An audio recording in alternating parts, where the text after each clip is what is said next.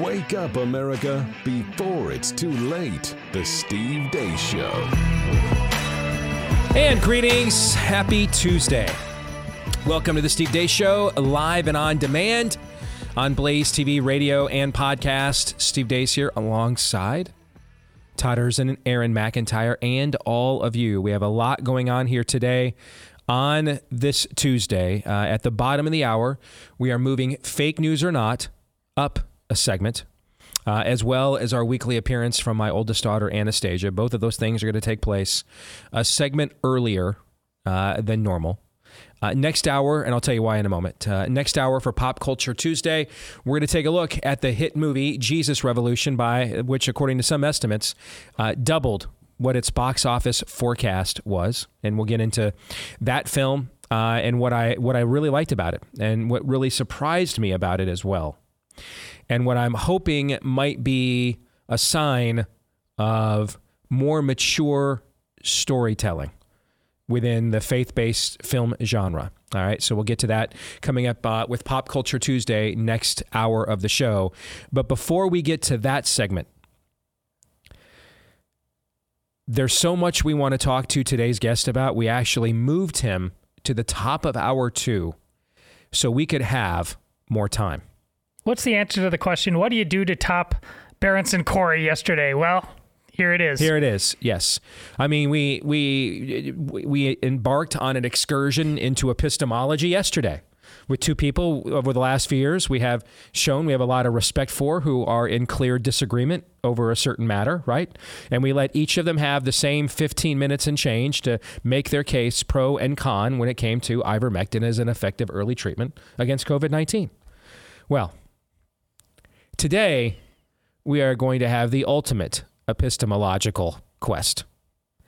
Father Carlos Martins of The Exorcist Files, one of the top 5 religion and spirituality podcasts in the country right now, according to iTunes, will be our guest at the top of hour 2. And let's just say, given the era in which we live, we have questions, all right? More than we typically might, which is why we asked the Father to move his segment at the last minute, made that request last night, and he was gracious to do it. So Father Carlos Martins of the Exorcist Files podcast, he will join us at the top of hour 2 for a conversation I can't wait for. So I would imagine the same will be true of many of you. He, by the way, has also seen Nefarious. He's also seen the movie. So I don't know what his thoughts are on the film. I've not spoken to him about it. So I don't know. I mean, I'll ask him live here on the show next hour. Maybe he'll come on and dunk on it. You know, that's fine. But I want to know what his thoughts are on the film, both in terms of its quality and its accuracy delving into this genre. But the majority of what we're going to talk to Father Martins about is what he actually does on a daily basis, and how that relates both in terms of potency and frequency to the era in which we live. So that is a conversation we are very much looking forward to next hour of the show, as we are also very much looking forward to Aaron's rundown of what happened while we were away. What happened while we were away, brought to you by Coping and Seething. We told you yesterday about the revelation that the Department of Energy now believes the origin of the pandemic was a laboratory accident. Of course, if you've listened to this show, you're not surprised by that news. But the reaction from people who were certain it could not have been a lab leak and called people like us conspiracy theorists, well, that reaction has been pure joy to watch, and I want to feature a couple of those reactions. We'll begin with Stephen Colbert on CBS. If, like me, you're wondering why the Department of Energy is the one making this judgment, it's because that agency oversees a network of U.S. national laboratories, some of which conduct advanced biological research. No. Bad energy department. No biolabs until you finish building your electric car charging stations. Stay in your lane. Who am I to say? They're the energy department. I'm sure they're smart. They wouldn't release these findings unless they were absolutely confident. What's that? They made their judgment with low confidence. Of course, what Colbert doesn't tell you and doesn't want you to know is that the FBI has a moderate confidence the virus leaked from the lab, and that the Department of Energy is, of course, in the intel community. But then again, as a late-night comedian with very, very bad ratings, he's well within his lane to make those comments, so I'll defer to him. Then we have this tweet from MSNBC's Mehdi Hassan, who's responding to the charge that the lab leak origin theory was suppressed by the powers that be. Quote, "The simple reason why so many people weren't keen to discuss the lab leak theory is because it was originally conflated by the right with Chinese bioweapon conspiracies and continues to be conflated by the right with anti-Fauci conspiracies. Blame the conspiracy theorists." A lot of coping and a lot of seething going around. Also, a lot of strokes going around, apparently, according to data from the UK's National Health Service compiled by the Daily Skeptic. Consultations for those who have or may have had a stroke are up in that country by 25% over the baseline since the rollout of the jabs. On the topic of things that didn't age well, here's this little infomercial from the Ocean City, Maryland Fire Department from March 23rd, 2021. We believe in this vaccine 100%. If people could see what we've seen out here, they would not hesitate to go get this vaccine. Right after Thanksgiving, we went to an elderly man who was sick, and we came and we took him to the hospital. But I was looking at him and I was thinking that he's probably never going to see his kids again. So I hope that people appreciate that this is not just a statistic. Somebody's mom, somebody's dad, somebody's brother. You can do something to save your community, and that's go get vaccinated. The cost of this pandemic has been enormous. If you've not been personally affected by somebody in your family, I can guarantee your neighbors have been. Again, this is an infomercial from the Ocean City, Maryland Fire Department from March of 2021. Almost 500,000 people in this country alone have died from COVID. 0 people have died from the COVID-19 vaccine. Learning Chinese today. Today's phrase is yet. 然而 Moving on, Treasury Secretary Janet Yellen was in Ukraine yesterday on an unannounced visit to dole out another $1 billion+ to the country so they can keep paying their workers or something. Mitch McConnell gave an impassioned defense of his support for Ukraine. Putting up our drawbridge and pretending that we can go it alone as Fortress America will not cut it. Will not cut it in the 21st century. Elsewhere in the Senate, Chuck Schumer attempted to blame the ecological disaster in Ohio on the Trump administration. In one instance, the Trump administration repealed requirements for an electronic braking system because, according to them, the safety benefits were simply not worth the costs. Let me say that again. In 2017, the Trump administration decided to repeal requirements for brake upgrades because they didn't think the safety benefits were worth the cost.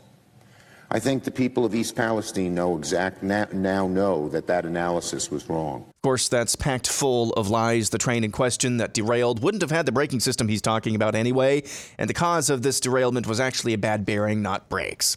A new Rasmussen poll asked respondents if they agree or disagree with this statement. Quote, "It's okay to be white." Overall, 72% of Americans agree with that statement, while 12% disagree.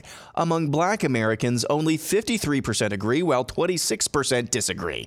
21% say they're not sure. Joe Biden, your thoughts? I may be a white boy, but I'm not stupid. And finally, an important public service announcement for a growing threat in many of our homes. We found the weapons of mass destruction. They're in your kitchen. Every year, millions of Americans are harmed by gas stoves. A gas stove attacked my kid, melted her face clean off. You want to see?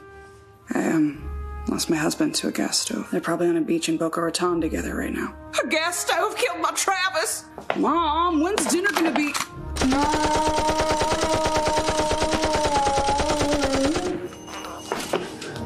We are Mothers Against Gas Assault Stoves, or MAGAs for short.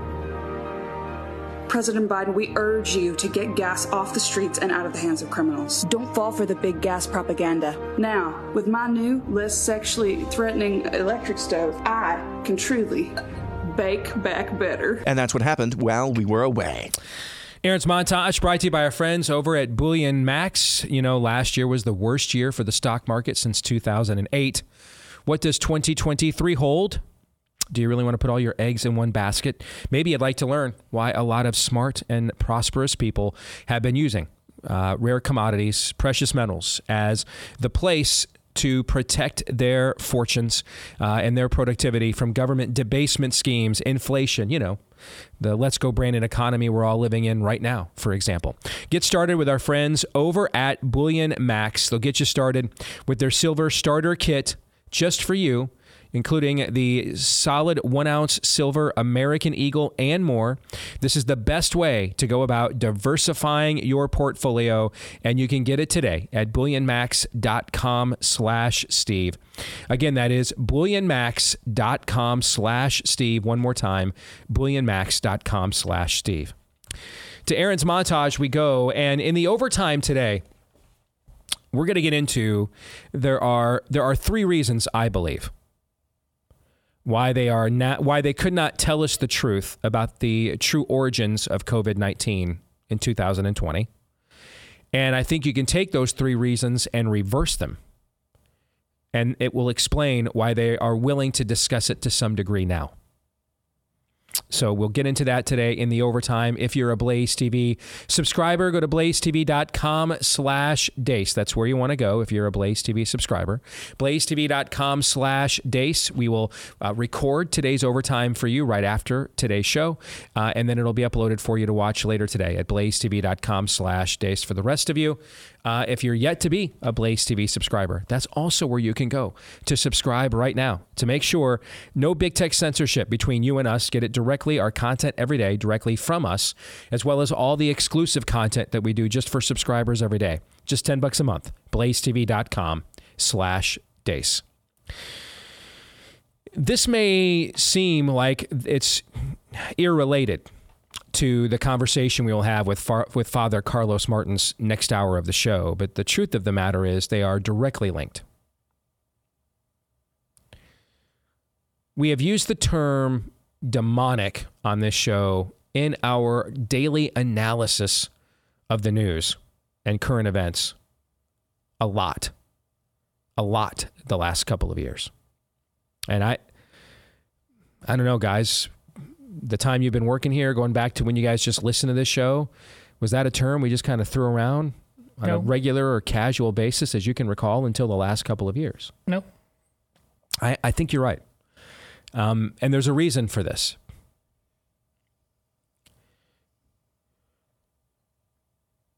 You know a tree by its fruit. How can you tell if demonic principalities have set up your culture as their natural habitat? Another way of putting that is, how can you tell if your culture is so far gone, it's in the midst of a Romans 1 judgment, where the common grace of God, the natural law of his sovereign hand of restraint has been removed to hold back these sorts of, nefarious forces. And so now we are essentially on our own against that which we have unleashed ourselves. How can you tell? There's lots of ways to tell, but a lot of times, if we don't see evidence of this in a very dramatic way in our own, daily walks, it seems kind of fantastical, right? It seems kind of, that couldn't happen here. It's not applicable.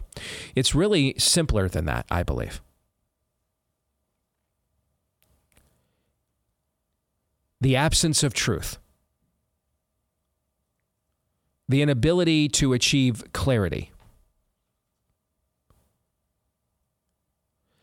Like you can tell when someone has a different religious viewpoint from yours. If you, like me, have or strive to have a biblical worldview, there are lots of very sincere religious people in the world who don't have a biblical worldview, have their religious viewpoint stemming from other religious works. I mean, I met with one of them, who's a presidential candidate late last week, as a matter of fact.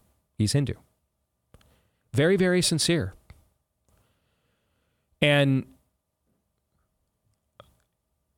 don't get me wrong, I'm a Jesus is Lord guy. I don't believe there's any other atonement that satisfies the justifiable wrath of God against our sin than Christ at the cross.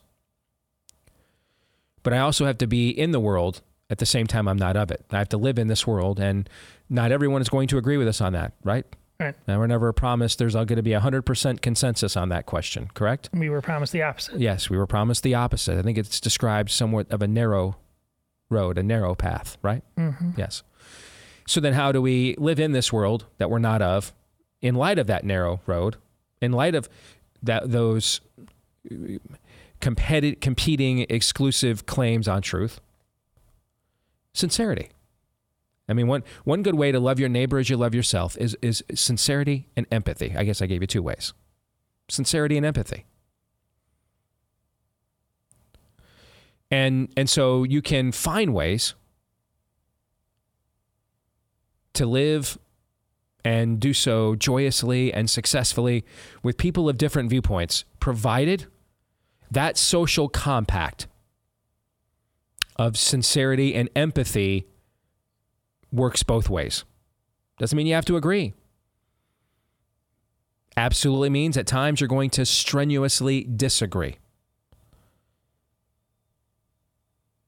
But you get e pluribus unum when there's sincerity and empathy in and amidst those disagreements.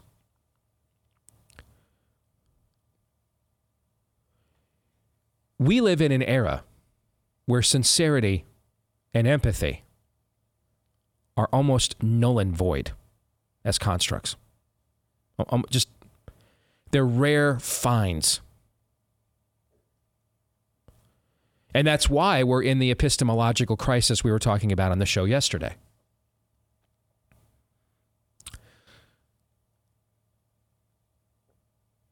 The idea that clarity seems like something we can't achieve. The idea that the truth is something we don't value, we don't seek.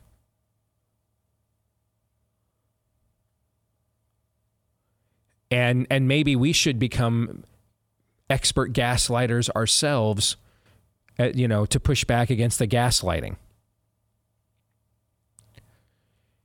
Those are characteristics, in my opinion, of demonic influence on a systemic level within a culture. Remember the native tongue of the master of the demonic realm. Did God really say? The first time we hear him speak in existence is to ask that question. Did God really say? Muddying the waters. Clouding perspectives. I don't know. Did he? That's a good point. I mean, I don't know. Yeah, and who am I to know? I don't know. Did he? Eventually you get down to you have your own truth. Truth is what makes me feel good. Truth is what lends me to the outcome that I want. Not what is objectively true. And you can see this at play. Really, since the advent of COVID-19 as a global story in February of 2020, you have seen this play itself out. And I will just tell you, most explicitly within this country, more than any other country in the world.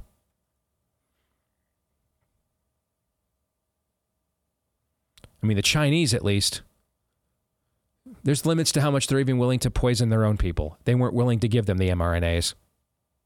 That our government said you couldn't have a job at any business of more than 100 employees if you didn't take.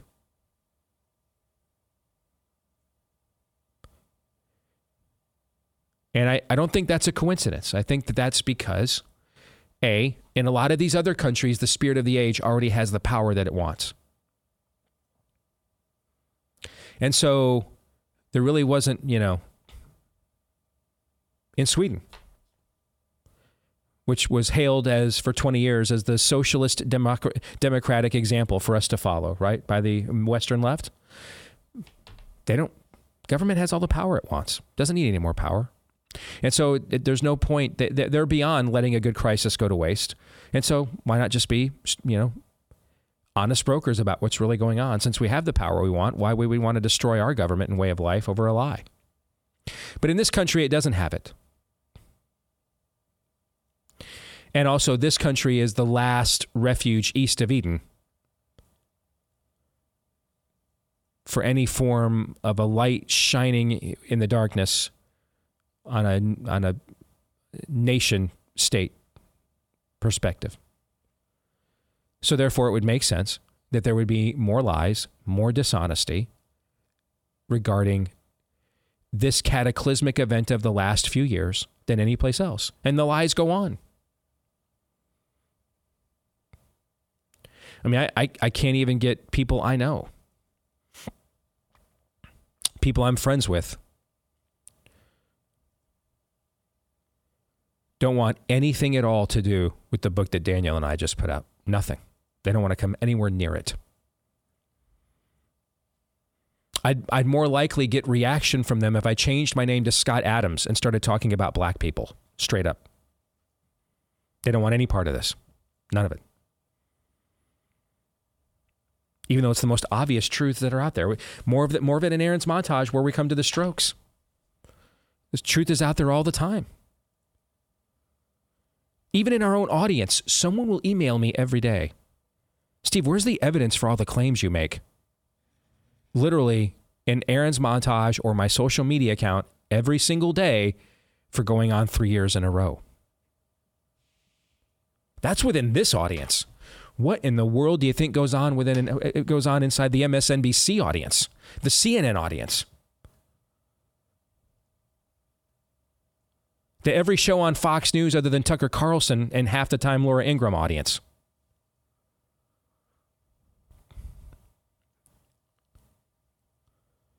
The greatest challenge we have today, and you can see it from the way you're getting gaslit right now on the origins of the virus, is the truth.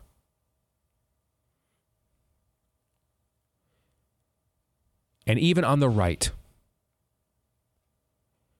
the truth is okay to access if it affirms whoever is the front person of the moment that I'm a stenographer or a spokesperson on behalf of, unofficially, of course. It doesn't threaten the status of my platform. That's the reality. Short of revival,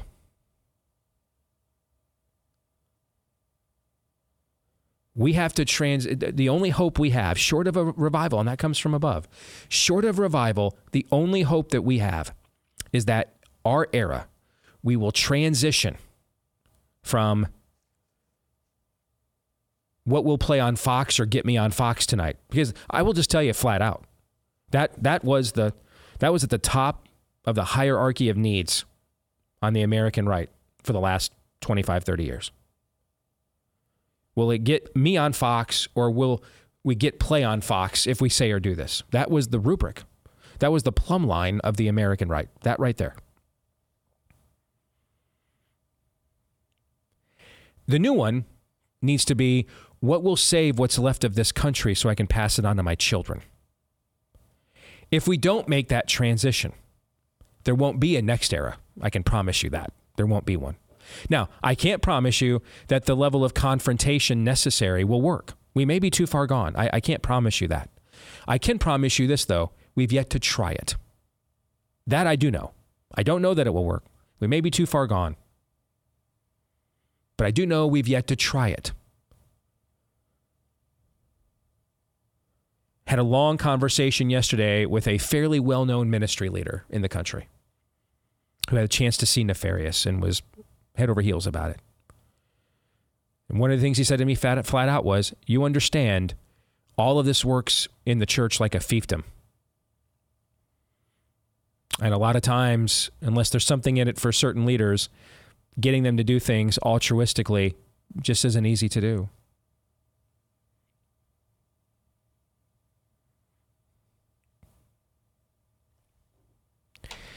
That is very good for people's bottom lines. But here is a bottom line. The mother of all bottom lines. None of that money you're making right now, hand over fist,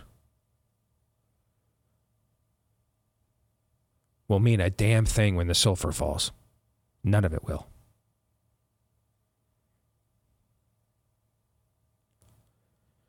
And so really, this isn't a test.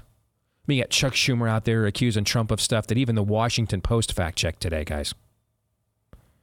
Even the Washington Post said all the stuff that Aaron said in the montage. Like, this is just, there's literally nothing that Charles Schumer said was true. Like, literally nothing. I mean, how bad does it have to be for a Democrat to get fact-checked by the Washington Post, for goodness sakes? Okay? But it doesn't matter. It's the headline. It's the narrative. That's all that matters. See, the test of this era isn't going to be the sincerity and empathy displayed by the folks that are given over to the spirit of the age and are its acolytes in destroying our way of life, but in our own. The sincerity and the empathy of those of us who know the signs of the times, know what time it is, can clearly see what is happening, and our willingness to do a damned thing about it. It's not their empathy and sincerity that is on trial here. It is our own. And I think of somebody like Ryan Walters, the new superintendent of schools in Oklahoma. I mean, he's just keeping their heads ringing down there, making them squeal, yelp, demonically, seethe. How dare you? Like, but better. They say it better than the agitprop known as Greta Thunberg does, or rehearsed. They mean it, but not just a construct. He's just amassing scalps. That's all he's doing. And like the Klingons, not taking any prisoners. We will not vote our way out of this. We need to transition from the silent majority. Now, I will tell you, a lot of my peers don't want you to transition out of that because that's where all the money is. You sit home, subscribe to our shows, read our stuff, let us peddle our wares, vote GOP, and don't do anything that might disrupt that business plan. Well, continue on with that, and we're in the last days of Pompeii. That's lava, and it's coming our way. The new paradigm needs to be the tireless minority who will seek power and then wield it. Who will seek power and then wield it. Who will seek power and then wield it. That's what Ryan Walters is doing in Oklahoma. He sought power and he is wielding it.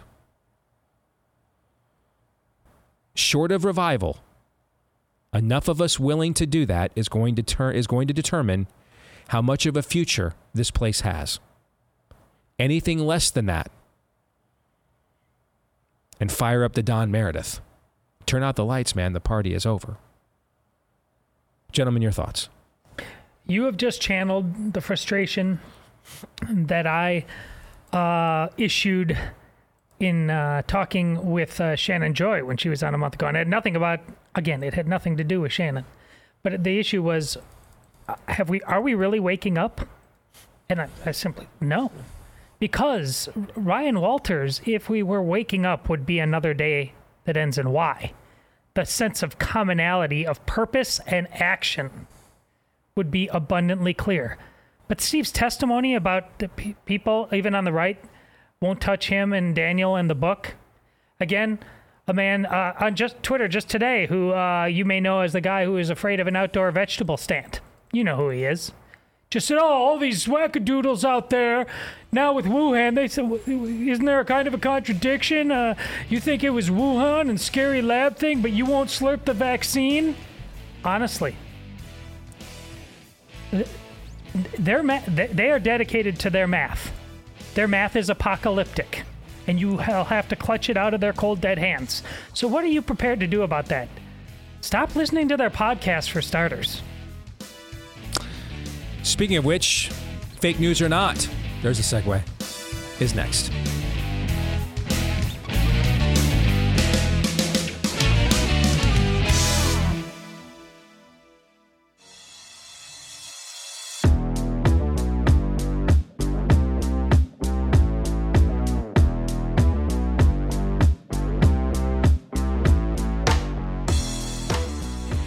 So who knows when the next venerable, safe medication they'll now try to claim when you need it the most is dangerous and you can't have. Who knows when that will transpire, but since it looks like they're going to get away with it this time, that will certainly transpire therefore again. Or who knows when is the next time that we will face the brunt of the terrible decision to let the Chi-Coms manufacture about 80% of our antibiotics for us, right? That's why you want to get in touch with our friends over at Jase Medical now. JASE for JaceMedical.com. J as in don't hesitate. Jump at this right this minute. JaceMedical.com. JASE. Get the Jase case by simply filling out a simple online form. And in some cases, if you've got allergic reactions to some venerable antibiotics, they'll make sure to put you on a quick call with one of their board-certified physicians before they give you the script. And fulfill it as well with the Jase case, doctor created and doctor recommended to make sure the next time it goes down, you are ready to go and you have the medications necessary to keep your family as healthy as possible. JaceMedical.com. Use the promo code DACE to get $10 off at checkout. That's DACE is the promo code for $10 off at JaceMedical.com. Fake news are not coming up here in just a few minutes, but first, we welcome back to the show my oldest daughter, Anastasia. Good to see you, sweetie. How are you? Good. How are you doing, Dad? I'm doing well. I think we have a surprise for her today, Aaron, do we not? Yes, one moment. All right, so your grandmother sent me this.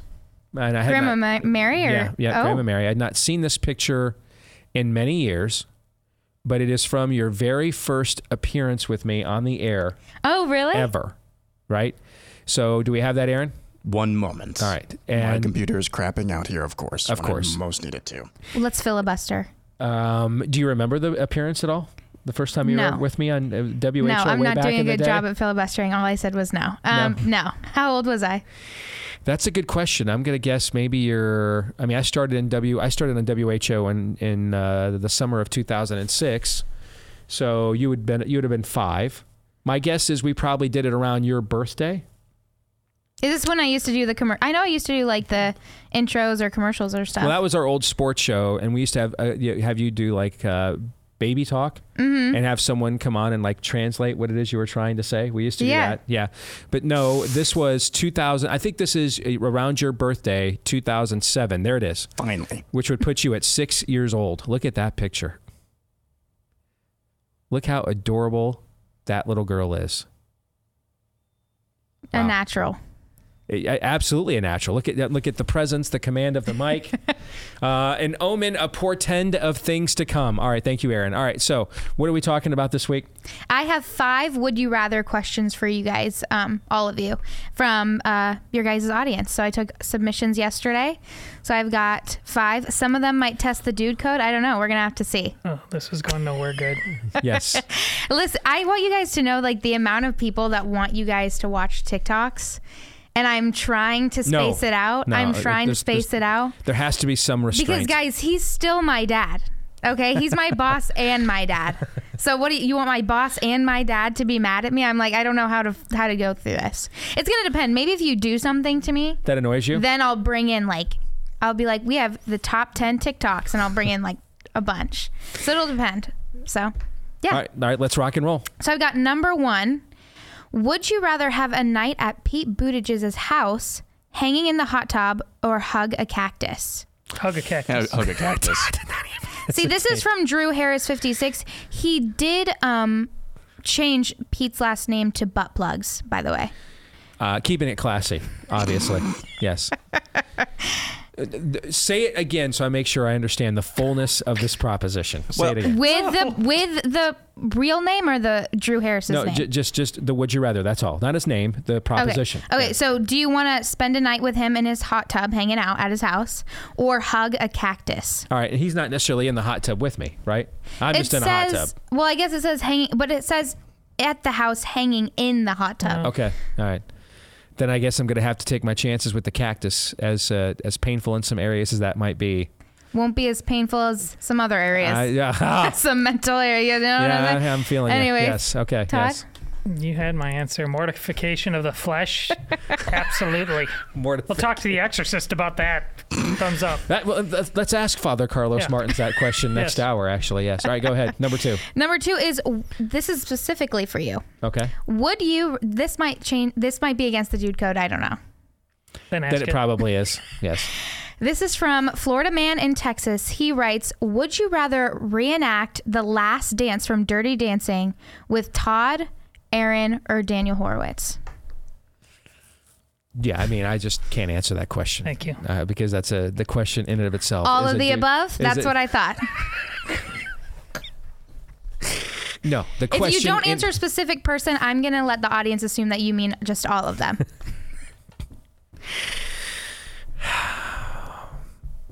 No, I can't answer that question. I refuse.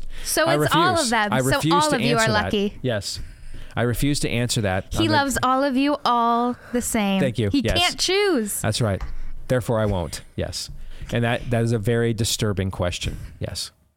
Number 3 is, would you rather take Lindsey Graham to the Nefarious premiere or listen to him read Nefarious aloud? That is from Lena Marie. That's a good question. Yeah. The former.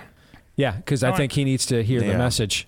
Yeah, I think he needs to hear the message for sure. Yeah, I would definitely take him to the premiere instead. Yeah, I think he needs this movie badly. Okay. Although, and I think we could get him there with the promise that we're taking him to a prison movie. Thoughts? Finally, some daylight in this segment. Some daylight. Nice. Horrible. Okay. This is from Nate. Gosh, that was so bad, Dad. Thank you. I'm here all week. Try the veal. Horrible. Yes. Would you rather have Joe Biden's mind or be married to Nancy Pelosi? See, but this is kind of where I was thinking with this question. It's like, if you have Joe Biden's mind, you're like, ice cream, ice cream, ice cream, stairs, walk here, walk there, go to bed, repeat. I'm going with Biden's mind. I think I'm going to go with Biden's mind. Yeah, I think I'm going to go with Biden's mind. I would actually rather be married to Nancy Pelosi. I mean, you make bank on a regular basis. You've got an $11,000 freezer filled with artisanal ice cream on a day-to-day basis as well. You live in an upscale part of, a blank hole city, but still it's an upscale part of that city on the West Coast. Can you blame me? Yeah, you can, but... You can get hammered. You can get hammered. Literally. Yeah, one way or another. Yeah, literally. Yeah. No, I still think I'm going to go with Biden's mind. Yeah. I agree with that. Yeah. I agree with that. Last question. Would you rather have a nefarious He Gets Us campaign or a nefarious Rankin and Bass Christmas special? Definitely a nefarious He Gets Us. Because I think the prophetic parody potential of that is limitless. And I am not a big fan. I don't like taking things that are innocent and sacred and sullying them. You know what I'm saying? Mm-hmm. I don't like doing that. I'm not a fan of that. That kind of entertainment never really has appealed to me. So you're not a liberal is what you're telling us. All right. That kind of, it just doesn't appeal to me on any level. I like taking things that the spirit of the age holds sacred, and sullying that. And so that's why I love the idea of a nefarious He Gets Us campaign, because it would essentially be holding up a window to the soul of the culture. So and we aren't entirely sure that he isn't a co-writer on that campaign. Oh boy. No, that's a... Sent your cards and emails to Todd on that one. Okay. Yikes.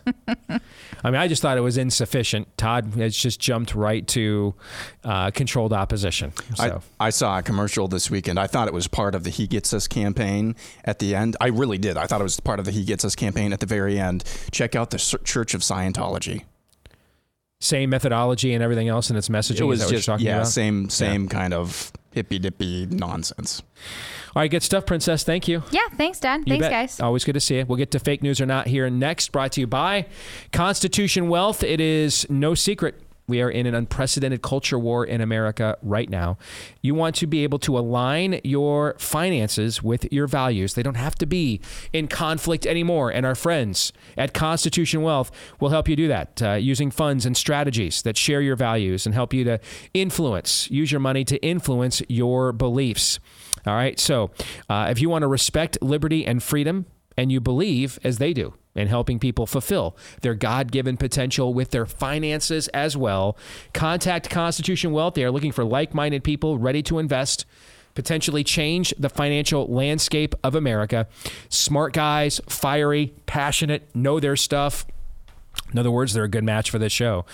Invest with CW for Constitution Wealth. Investwithcw.com/Steve to schedule a free consultation. That's investwithcw.com/Steve. All right. For fake news or not this week, I have one video I want to show you. And then you guys decide, is this fake news or not? When the world lost its mind, when common sense suddenly became an uncommon virtue, Florida was a refuge of sanity, a citadel of freedom for our fellow Americans and even for people around the world. Ron DeSantis has decided to put his people first. Ron DeSantis taking a lot of heat over it, but he's not backing down. Florida's success has been made more difficult by the floundering federal establishment in Washington, D.C. An inflationary spending binge that has left our nation weaker and our citizens poorer. It has enacted pandemic restrictions and mandates. It has recklessly facilitated open borders. It has imposed an energy policy that has crippled our nation's domestic production. This has caused many to be pessimistic about the country's future. Some even say that failure is inevitable.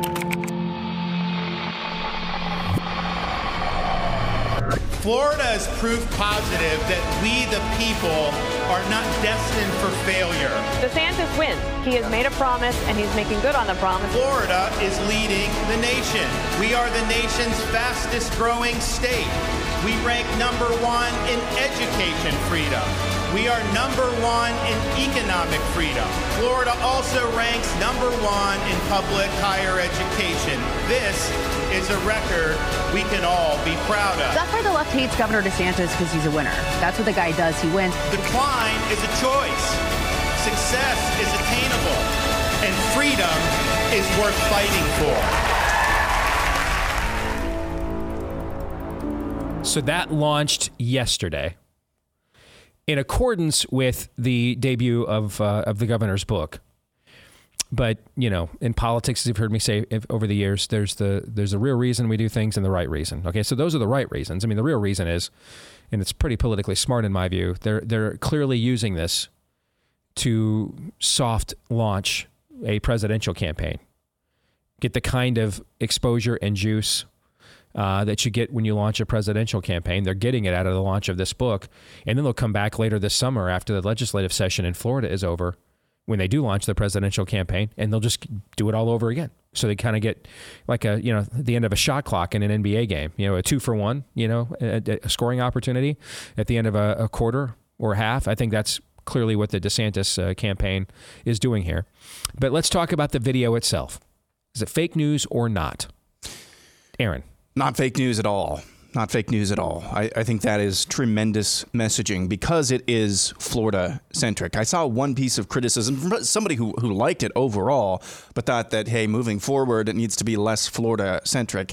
Not necessarily. Now, you can massage that, how can we Florida, Ohio, or Missouri, or, Minnesota. Maybe that's too far gone, but you can massage that. But I don't think that's really up for debate. The proof is in the pudding, the numbers of people who are moving to Florida.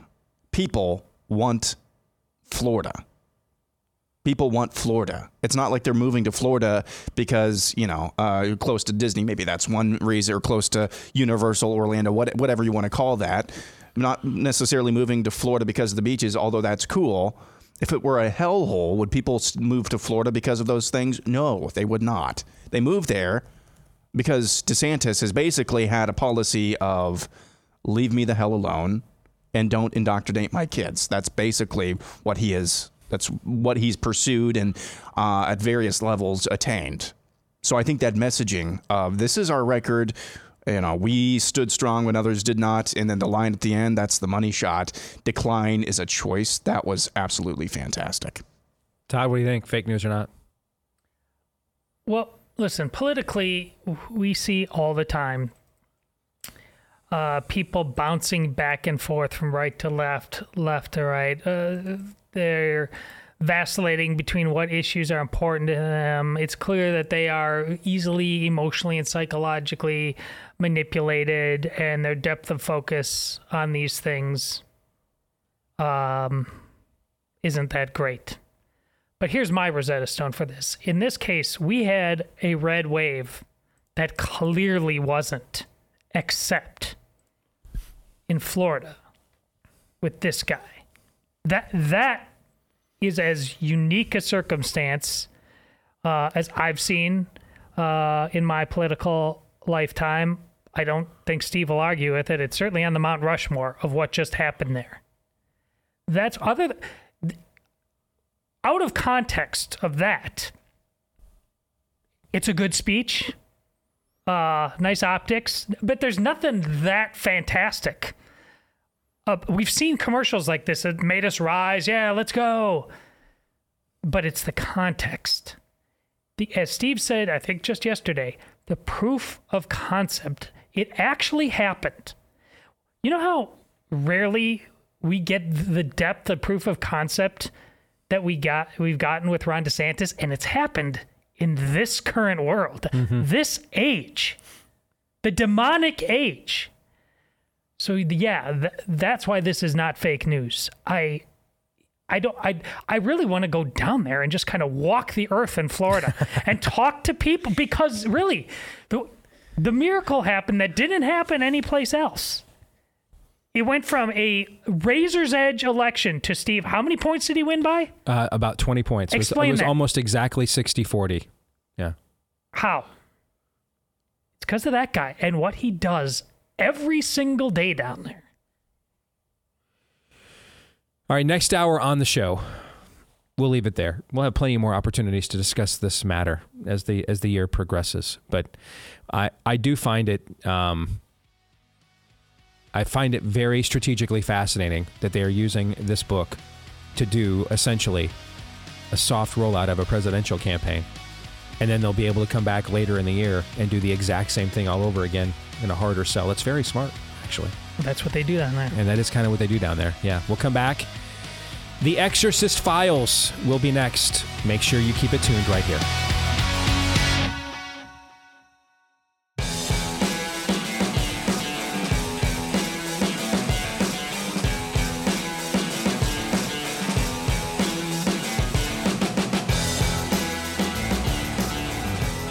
All right, back here with Hour 2, live and on demand on Blaze TV, radio, and podcast. I am Steve Deace, alongside Todd Erzin and Aaron McIntyre. And you can let us know who you are, as well as what you think about what we think via the stevedeace.com inbox by emailing the show, steve@stevedeace.com. That's DEACE. You can also like us on Facebook, MeWe, and Gab. Follow me at Steve Deace Show on Twitter and Getter. And again, that's DEACE. Look for me at Real Steve Deace on Truth Social as well. Those of you that tune in each day via the podcast, thank you so much. You're a big part of the growth, the explosive growth that our show has had the last few years. So please show your appreciation for us as well. Leave us a 5-star review on the podcast platform of your choice. You can also hit subscribe or follow as well. And we want to thank each and every one of you for doing either or both of those things for us. You have done something to help our show grow. I don't exactly know what it is, because no one's ever really explained to me how these algorithms work. I am just reliably assured that it did. So thank you to each of you. And if nothing else, I greatly appreciate the boost to our fragile male egos that reading the thousands of 5-star reviews you have sent us have provided for us as well. We have gotten, by the way, speaking of reviews, some incredible reviews to Rise of the Fourth Reich. So if you have purchased the book and not yet filed a review, please consider doing so at Amazon.com. And I mean, some of the reviews that we have gotten have just been incredible. I mean, just from both on behalf of Daniel and I, from the bottom of our collective hearts, we cannot thank you enough. At the bottom of this hour, Pop Culture Tuesday, we're going to get into the Jesus Revolution, which more than doubled a lot of its box office projections of what they expected it to do in theaters when it opened last weekend. And why I think, even though the way it was billed in theaters is this is kind of another hippy-dippy Christian movie and everything works out great at the end, the level of storytelling here is more mature than I expected. It's a different level, and I think it's a welcome. It's got more, I would say it has more in common with, say, Father Stu than a lot of the other Christian movies we've seen recently. So we'll get into that and why I think that's a good development coming up at the bottom of the hour. Do we have our guest ready to go? All right. We welcome in, without further ado, we have been looking forward to this. Father Carlos Martins is our guest here on Blaze TV, radio, and podcast. He is the man behind the podcast, The Exorcist Files, which I just went and looked again during the break, is number 4 in the entire country on iTunes right now in the religion and spirituality category. And we want to welcome him here to the show. Father, my name is Steve Deace. It's an honor to have you with us, sir. How are you? Thank you very much, Steve. Yeah, it's an honor to be here with you, and I'm well. So let's start with your faith journey. How does a guy born Carlos Martins become the host of The Exorcist Files? How'd you get there from here? Well, I'm a convert from atheism. I converted midway through my undergraduate degree, and I got a call to the priesthood some 7 years after that moment, after the conversion. And shortly after I was ordained a priest, I was tapped and recruited for this ministry. What converted you from atheism? I mean, obviously, you have run the gamut, brother. I mean, from there is no God to I am on the front lines in the war against the armies of darkness here. What was the tipping point for you? Yeah, so, the tipping point was, as an atheist, I wasn't happy. And I didn't realize the extent of that unhappiness. I knew that we are wired, that we are created, we're made to desire to want to live forever. And even perhaps more than that, we have an appetite for unlimited goodness. I was very aware of that. It was when I encountered this small group of professors and other students, college students, with whom I had classes, who were devout Christians, and they radiated their faith. They radiated a peace about them. When I encountered that, it was powerfully attractive, and it made me aware of what I lacked. So when I say they radiated a peace, the anecdote I like to tell is I was having a coffee one morning with one of them on campus. It was about 11 a.m. We were sitting at a small round little table that are ubiquitous in cafes. Somebody came in and told him, your car was stolen out of the parking lot this morning. It was joyridden in the back roads behind campus, and it was plowed into a tree. Your car is hugging that tree. Your car is garbage. So he receives that news, and he turns and faces me again, and his response was, well, I guess it just wasn't God's plan for me to have a car right now. And he could still enjoy a cup of coffee in front of him. And so that was mesmerizing. The fact that he couldn't give any less of a care. He had a purpose in life, whether it was with a car, without a car, whether with that car, with a different car, with no car, he didn't care. Like, God held everything in his providence. And it just was mesmerizing. That encounter went on for at least another 30 minutes.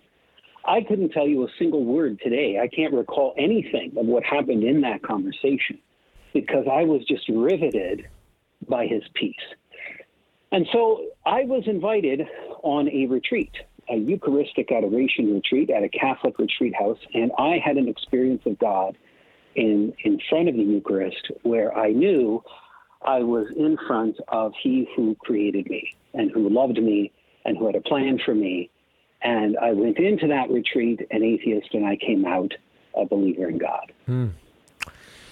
Your description of this college friend of yours, you're describing almost like a living epistle, like he's living out, Paul's words in Galatians about the fruit of the Spirit. He's living out, learning to find contentment in every situation, as Paul writes in Philippians. It looks like that's essentially the testimony that you saw in his life. Absolutely. Absolutely. He radiated the gospel. It was the most important thing to him. And he wasn't the only one. It was a small group. It wasn't an enormous group, but boy, were they ever convincing. So you get recruited to essentially become the priestly version of a Navy SEAL. What is that process like? Well, you know what? It's perhaps way less exotic than what you might think. Necessity knows no law. So my first assignment when I became a cleric was at a parish at which the exorcists of the diocese resided. And they were so busy. At the time, I was simply a deacon, so I had another year to go before being a priest.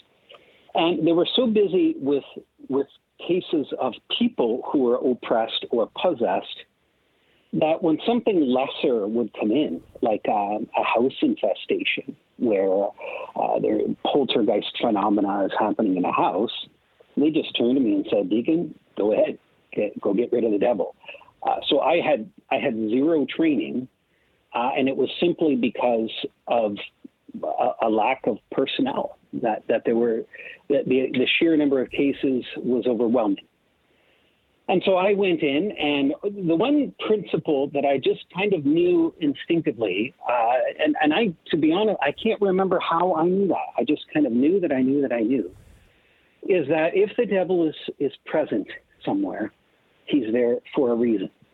That there was a door opened to him. There was some action that was done by which he obtained permission to be present in that place or in a person or perhaps even in an animal. So my job is to uncover what that doorway is and then to help the relevant victim or victims to close that door. Because as long as he possesses the right to be somewhere, then he has the right to be there. And there's nothing I can do to chase him out. So the door has to be closed. His rights need to be taken away. And so that forms the bulk of the exorcist's work. I mean, a great part of his work is diagnosing. Is the devil actually here? The majority of cases are mental health cases. Right? So he has a list of mental health professionals that he calls upon to help him make that assessment. Then he has to diagnose, okay, if there's phenomena here that science cannot explain, then the next step is to find out how did this come about. And he has to work with the victim in that. Then the third step is to determine, does the victim want this relationship with the devil to end? Now people, you might be scratching your head and saying, well, wouldn't everyone? And the answer is no. It depends on what permission what was given in exchange. See, the devil always offers a gift. He offers something. And when you accept that, then the deal is made, whether it's a sin or some kind of covenant, a gift, a particular power. And so people will be very anxious to get rid of the devil, but they won't be anxious to get rid of the gift necessarily. And so that requires pastoral work. So until they're ready at that point, it'd be a waste of my time to say any prayers against the devil. It'd be an absolute waste of time. because I'm coming against something and saying to him, you don't have a right to be here, when in fact he has every right to be there. So I might as well just go jump in a lake, because it'll be just as effective. So if the victim and to give you a kind of loose statistic, 60% of the people who have come to me, they don't want to get rid of the devil. They want to get rid of the diabolical phenomenon. They want to get rid of the pain that the devil brings with him, but they're not ready to give their lives to Christ. And nothing short of that is necessary to get rid of the devil. You don't just get rid of the devil and return to a quote unquote neutral state. There is no neutrality in the world. Mm-hmm. The universe is so constructed that you're either on the side of Christ or you're not. And if you're not, then you're subject to the prince of this world. And he has rights for that. He has rights over that. He has rights to be that.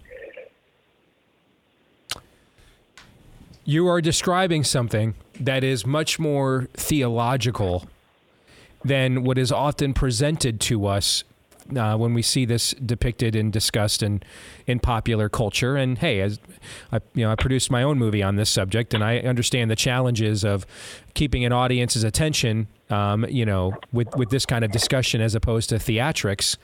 But what you're describing is something much more intensely theological than what we have seen depicted in mainstream Hollywood going back to The Exorcist 50 years ago. Correct? Absolutely, yeah. It's very rational. You need to have your brain operating at every megahertz, because it's not a battle where you're putting on mace, picking up a shield and a sword. You are trying to get to the bottom of the rational reasons why the devil is there, and then you're invoking Christ. You're invoking the power of Christ, so long as the victim is cooperating with Christ. And when a victim does that, it's a powerful thing. Mm-hmm. Somebody who's been liberated from the devil, they're sold on Christ. I mean, Christ to them becomes the center of their existence. When you're possessed, you're doing horrific things. You sense this horrific lack of control of your person. You are not in the driver's seat. You come in and out of consciousness at different times. And when you come to, however long that period of unconsciousness was, because that's what possession is. The devil takes over your consciousness. You may have lost a day and a half, and you have no idea where that day and a half went. And when it's gone, it's gone. There's no recovering that back. You have no idea what you did, where you've been. You may have committed crimes, and you're none the wiser of it. So you may appear on footage someplace, and guess what? You're responsible. So when someone comes into a liberation and encounters Christ as the strong man, the one who comes and pillages the house of the devil, they're sold on Jesus Christ. Mm-hmm. Jesus is the hero. This strikes me as a contest of dominion, right? That takes us all the way back to the garden. God says to Adam, I have given you dominion over the creation. Go and subdue it. Adam forgoes that dominion via original sin and Eve. And now we deal with the prince of the power of the air. Human beings created to be masters over nature are now mastered and fettered by it instead. This all plays into the themes, in my view, of what you're describing. Am I wrong? Really, that's what we're talking about. Is the infested willing to reconnect with the original dominion over this world through our Creator, through His Son, Jesus Christ, or not? If they're not solely willing to completely and wholly reinvest in reestablishing that dominion, then they will fall into the dominion of the prince of this world. No middle ground. Correct? You are absolutely correct. That's right. They need to embrace God's plan in God's way, not in their own way, not 80% of the way, exactly the way that God deems it necessary, exactly the way that He desires it. If they do that, they receive the full benefit of being a son or a daughter of God. Mm-hmm. If not, they remain outside. Father, how long have you been doing this?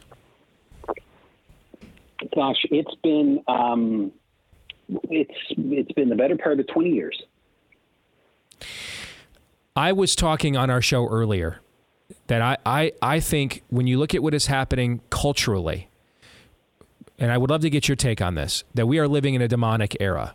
And I said, I think there are people who can have differing religious views that cannot, that will reject a biblical worldview and the supremacy of Christ and have a different religious viewpoint, but they still may be, in the likeness and image of God, sincere, truth seekers. They just came to the wrong side of the equation. But a demonic era is one in which truth seems unachievable. Gaslighting is the natural habitat.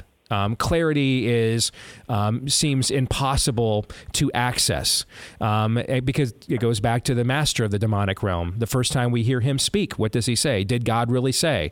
Right away, we're going to muddy the waters of clarity, muddy the waters of truth.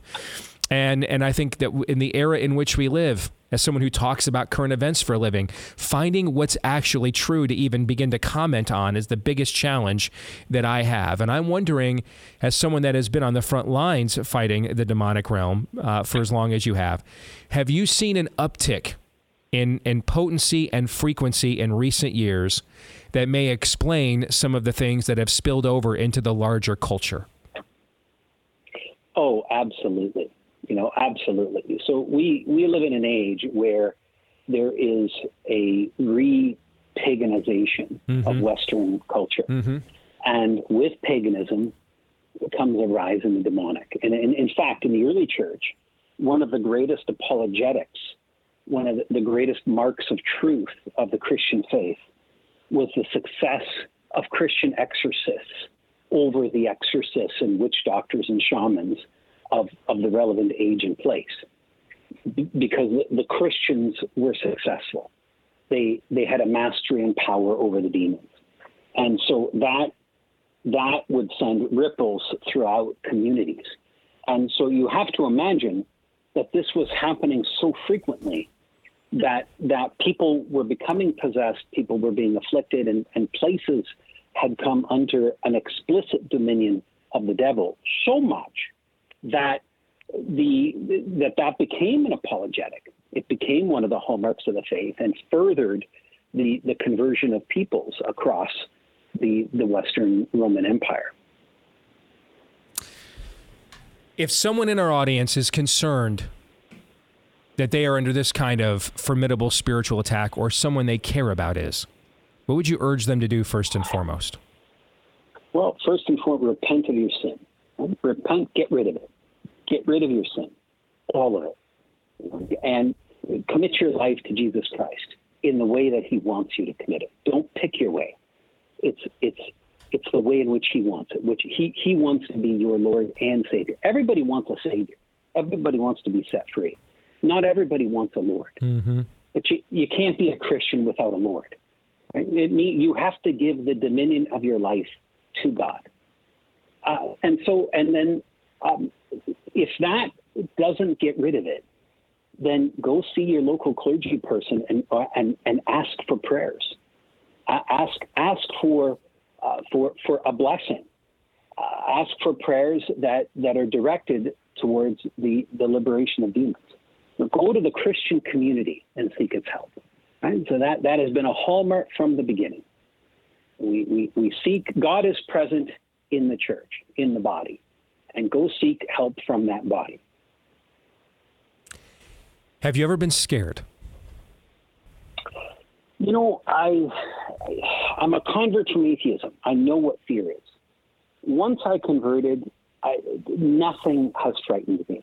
I go into a scene with the devil.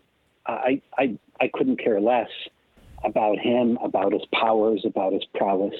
I care about serving Jesus Christ. I care about liberating this victim from the devil's power. So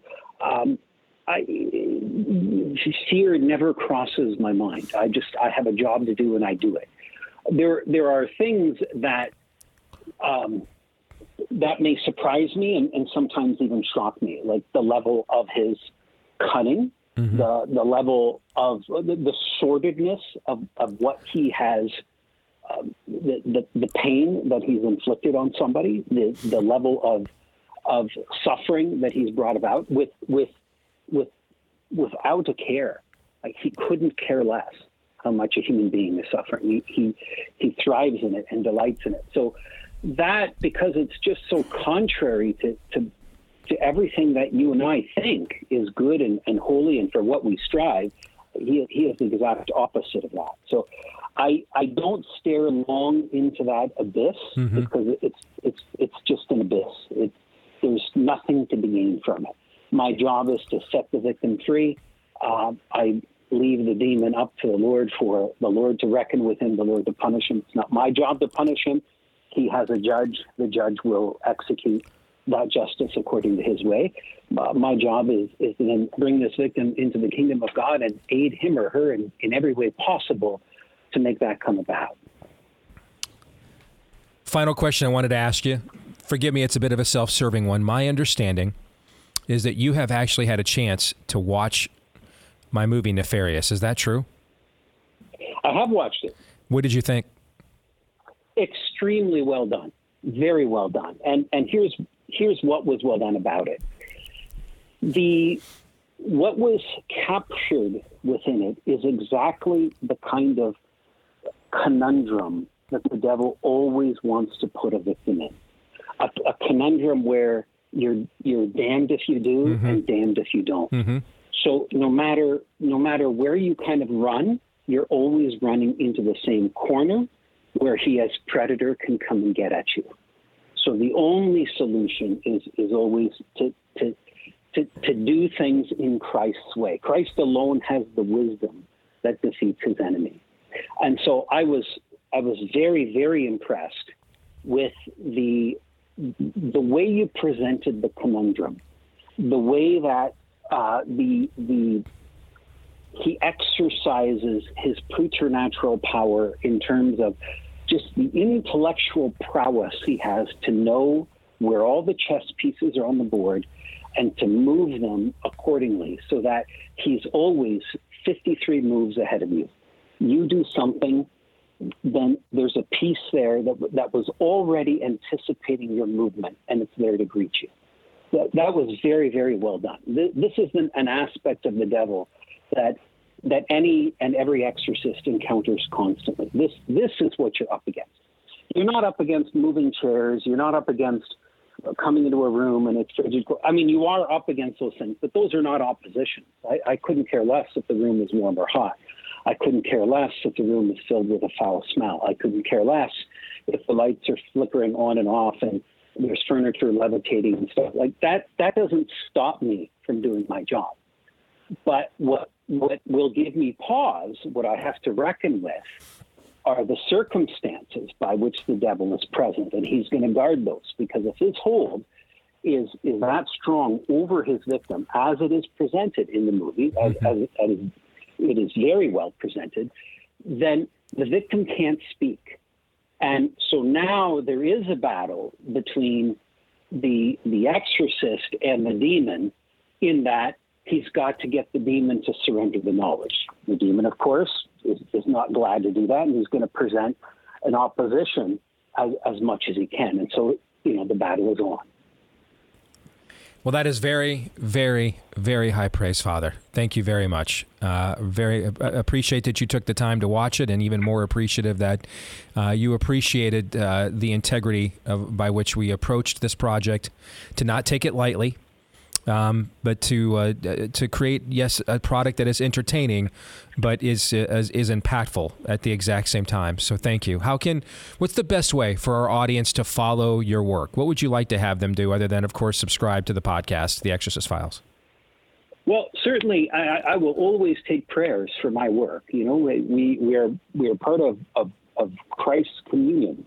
And we benefit from the prayers of one another. So if your listeners could do that for me and for the victims especially, I would be so grateful. But certainly, if they can subscribe to that podcast, give it a listen. If it's not your cup of tea, you can just omit it. But if it is, please do pass on the word and share, because I think that the kingdom of God is furthered when we discuss about these things in an appropriate manner. God bless you, brother. Thank you very much for joining us today. All right. Thank you. Absolutely. God bless you, Steve. Thank you. That's Father Carlos Martins, his podcast, The Exorcist Files. It is one of the top 5 podcasts in America right now in the religion and spirituality category, which is one of the largest categories in podcasting. So we're going to have to carry this conversation over to the next segment. And it will actually tie into some of what I want to say about Jesus Revolution as well. But Todd, as the resident Catholic here, I'll give you the balance of the time we have left in the segment. Your thoughts on that conversation? Well, when he talks about smells and temperatures and things like that, and earlier talked about, the fantastical of Hollywood, he said, ultimately, this is about reason and assent and what you are willing to ultimately say no to. Right now, Lent, this is the final stage of traditional acceptance into the Catholic Church. And we present them at the altar. They're presented at the altar at every Mass during Lent. And so when that final baptismal prayer comes on Easter, it begins. Do you reject Satan and all his works before you move on? And that's exactly what Father said. Because the only thing is assent to Christ.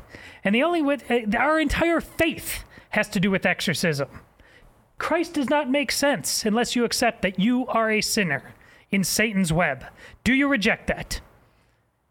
If you hesitate, the Father said the game is entirely different.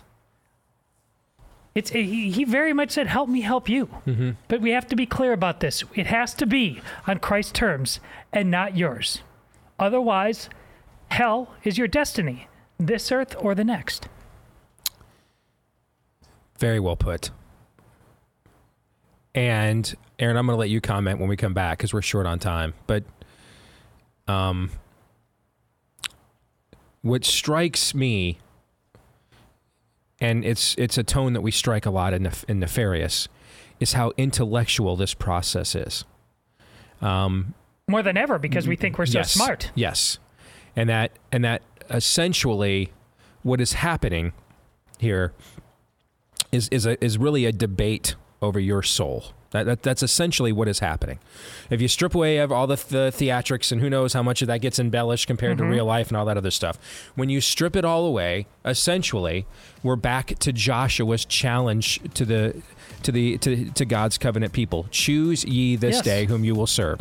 Whose dominion do you line up with? That's essentially the contest here.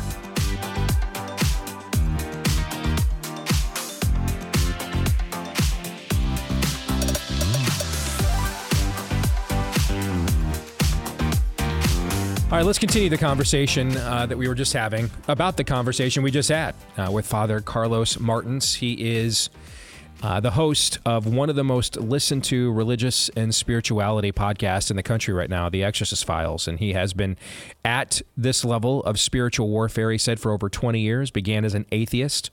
It was fascinating listening to his story of his own testimony. It reminds me of, frankly, Josh McDowell and some of what he said as well. He grew up, he was an atheist, met some people at college, and also was just blown away by the living epistles that they were and the impact that they had on him as well. And of course, he has been a fierce warrior in the apologetic arena ever since. Some of the things that stood out to me, if I could be self-serving, getting a positive review of the movie from him, I hope adds at least a little bit of credibility to what we have been telling you about it, in terms of if we highlighted, you have to give us a little bit of leeway here. We're attempting to market a movie with our worldview to a wider population that has either been ignorant of it or rejected it, right? And so we're not going to lead with our chin here, so to speak. And so we are focused very much on the tone of the film, some of the elements of the film, in order to entice the larger culture to come and give our worldview a hearing that in other instances they would not. I'll give you an example. Jesus Revolution. Now, I liked Jesus Revolution a lot as we, incorporate Pop Culture Tuesday into this conversation, guys. I think it's very well done, very well acted. Kelsey Grammer does an excellent job as Chuck Smith, although he's about as old as Chuck Smith was when he died now, let alone 50 years ago, coming out of the hippie era. But he does a very good job. The movie's very well done. But it's also not an evangelistic film, largely. That doesn't mean people won't be evangelistically moved, but the movie really is an encouragement to people like us. And it draws some very clear parallels between a young generation being lost to the hippie drug culture to a young generation being lost to the woke social justice culture in this era. The parallels are stark, and I think that's wise and a good parallel to have. I'm also impressed by the maturity of the storytelling. We see Greg Laurie's testimony played out. We see him delve into the hippie drug culture. We see him, take the strips of paper that get crop dusted, courtesy of Timothy Leary at the Janis Joplin concert. These are not things that we would have put into. They might have been alluded to or something, but we would not have portrayed the realities of our sinful pasts or the sin in the world in a lot of these kinds of Christian movies, even a few years ago. So to me, I think that this is a welcome step forward despite its overall very positive story. There's a maturity in the storytelling in and of itself that I was impressed by. And so because it only adds more, I think, similar to hearing from Father Martins as a former atheist who's now, Navy SEAL, basically, in the church, it only adds more to Greg Laurie's testimony to see where he came from to the man that he eventually became by the grace of God, right? I think it adds even more potency, credibility, and inspiration to that, to be real about who he was before that transformation took place. So I give the filmmakers a lot of credit. Same team that did I Can Only Imagine, and they did a good job with that film as well. So it deserves all the accolades it's getting. I would highly recommend it. But our film is different. I mean, our film is really a proto-evangelistic work. Our film is designed for you to take unbelievers to it. And so I hope for those of you that were concerned because we're marketing and advertising it to a culture that loves the dark, sadistic material, we're advertising its horror elements to them. I hope that hearing from Father Martins, you'll understand that's a marketing ploy. That's not the heart and soul of the film. I just don't believe he'd come on our show and affirm our movie as strongly as he did if it gave dominion to the enemy. Is that fair? Completely, yeah. Yeah. The other thing that stood out to me is he didn't use these terms, but the way he was describing it, that the biggest proponent of deliverance is idolatry. That when you take when you take the devil's deal, the Faustian bargain, when you take the monkey's paw and your wish is granted, the impact of the collateral damage of that, or I think he described it as the diabolical fallout or something, I think was the phrase he used, right? That a lot of times when people come for deliverance, they want deliverance from the diabolical fallout, not from the entirety of the transaction itself. Right? They're golems, basically. They want the suffering for the precious to stop, but they very much want the precious to remain in the palm of their hands. They don't want to completely turn away from the transaction that they have made and turn to Christ. They don't want to completely turn to the light. I found, of all the things he said, I found that to be one of the most profound. Your thoughts? It's simultaneously profound and quite obvious. I mean, we want what we want. And it's such and now we talked about how, people at the poverty line have cell phones these days. Most of human history, your wants were almost immaterial. You could not get most of the things you claim to want. The wants were far more limited. And now, again, that's what the combination of the reason, the amount of time we spend in education thinking we're smart about things, and then our access to comfort. So we really, we can tell ourselves that discomfort really isn't an option. The transaction, the math that Father described about how this works, you've got to accept Christ on his terms and his terms alone. And it seems someone will be Lord. Yes, that's the point. Enemy, yes. yourself, or Christ. Yeah. But someone will be Lord. Yeah, Yes. and we've talked about that pre-COVID in terms of politics all the time. We talked about roll tide evangelicalism, about what exactly are the terms that the modern day church is operating on. I would ask that question you asked that question of the current Pope. Mm-hmm. What are the terms that you are operating on? Because it seems very unclear. It seems more than ever that we are trying to perfect a Tower of Babel and not the certainty of Christ and delivery of sins. And that's exactly what he's trying to cut through. One more thing, and then I'll throw it to you, Aaron, that also stood out to me is his description of the devil and his minions. He basically described figures devoid of all empathy. And in the first hour, and he wasn't on the show, he doesn't know what we said, but on the first hour when I was talking about signs of a demonically possessed or controlled or dominioned culture, two things that are sorely lacking. Truth was one. What was the other one? Empathy. And that's what he's describing. They don't care.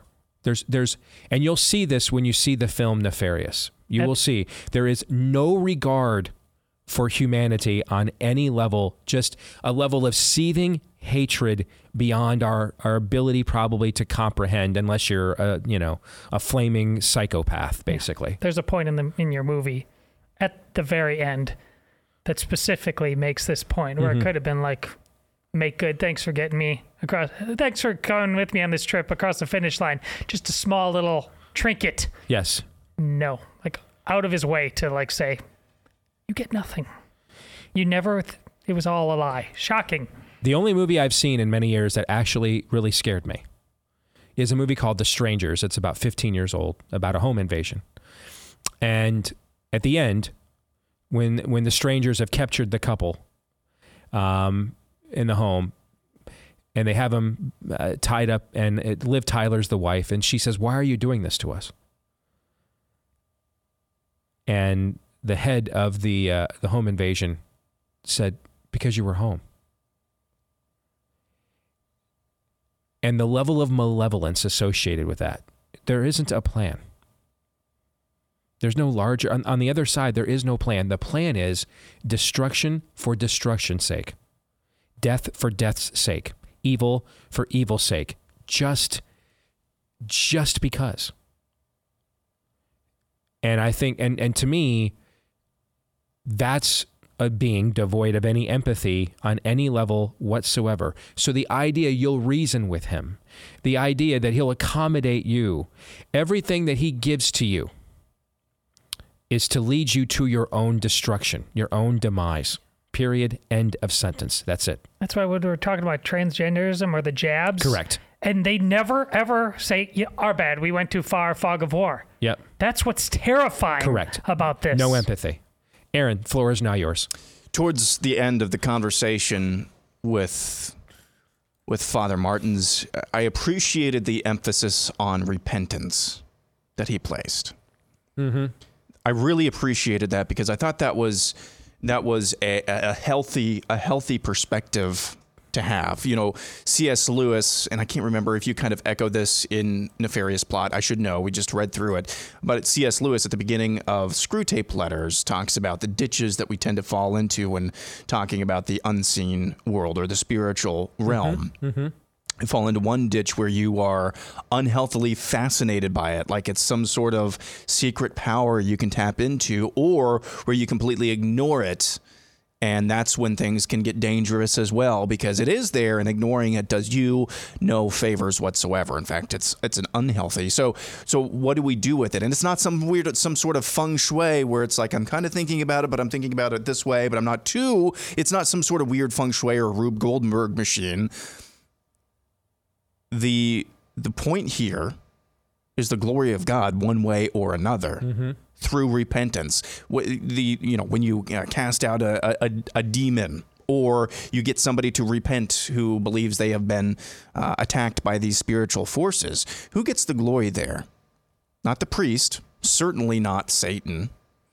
At the end of the day, this topic, again, should be driven by, motivated by, with the end goal of glorifying God. And I appreciated that perspective, but more on that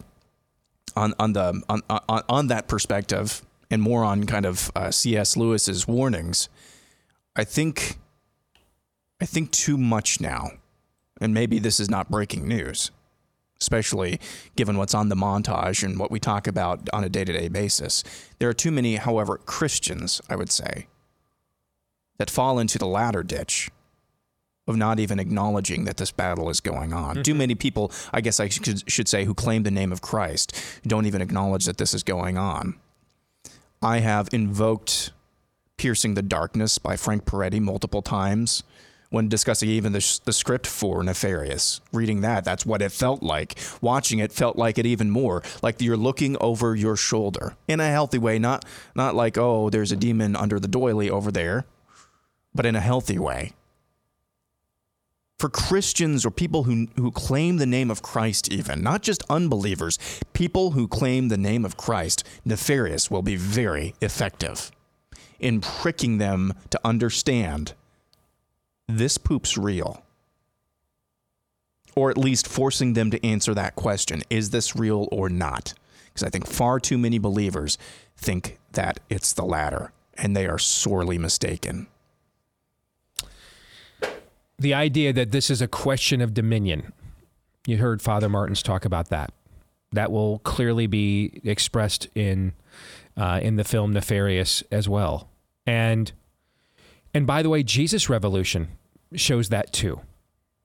Jesus Revolution basically shows you that the hippie movement coming out of the 60s, the drug culture, was a demonic counterfeit.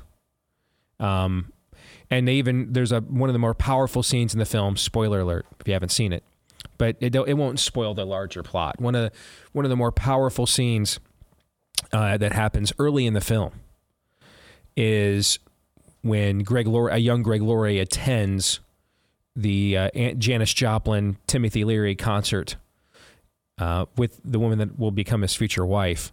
And, Leary says before the crop duster flies over to drop the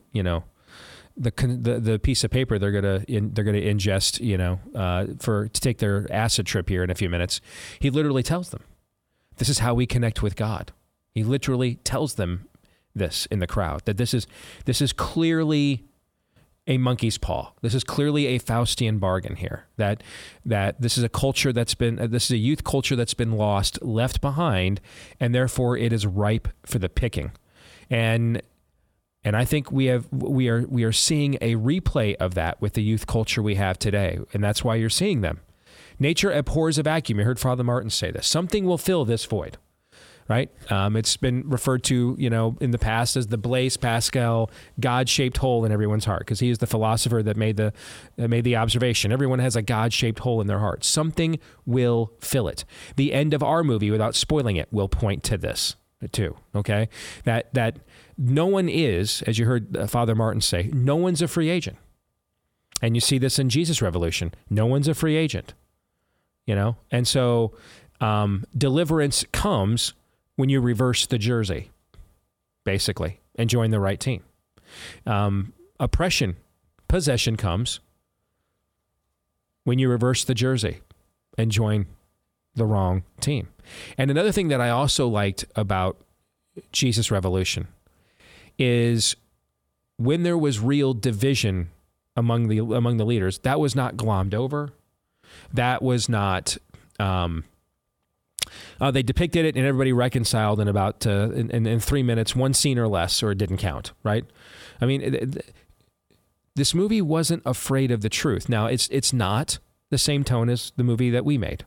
It's not the same tone that we maybe communicate with on this show, but the tone argument that we've often used works both ways, right?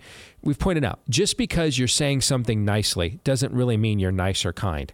It often just means you're a coward, right? Yes. On the other hand, just because you're saying something provocatively or confrontationally doesn't mean you are necessarily, because of your tone, the real truth teller here. Of course. Sometimes you're just a douche. You know what I'm saying? Yeah. So the whole tone argument works both ways, okay? What I like is, in their own way, and clearly with a tone that is different than the one I communicate with very often, but I don't care about any of that. What I care about, the fact is that the movie very clearly displays truth. Speaking of tone, I mean, Father Martins wasn't on here, going off Max von Sydow on us, right? By the power of Christ compels you. Very intellectual conversation we had with him, right? It's not about the tone, folks. It's about the truth. Amen. We have it backwards. It's not about the tone. It's about the truth. John 3:17. This is Steve Deace on the Blaze Radio Network.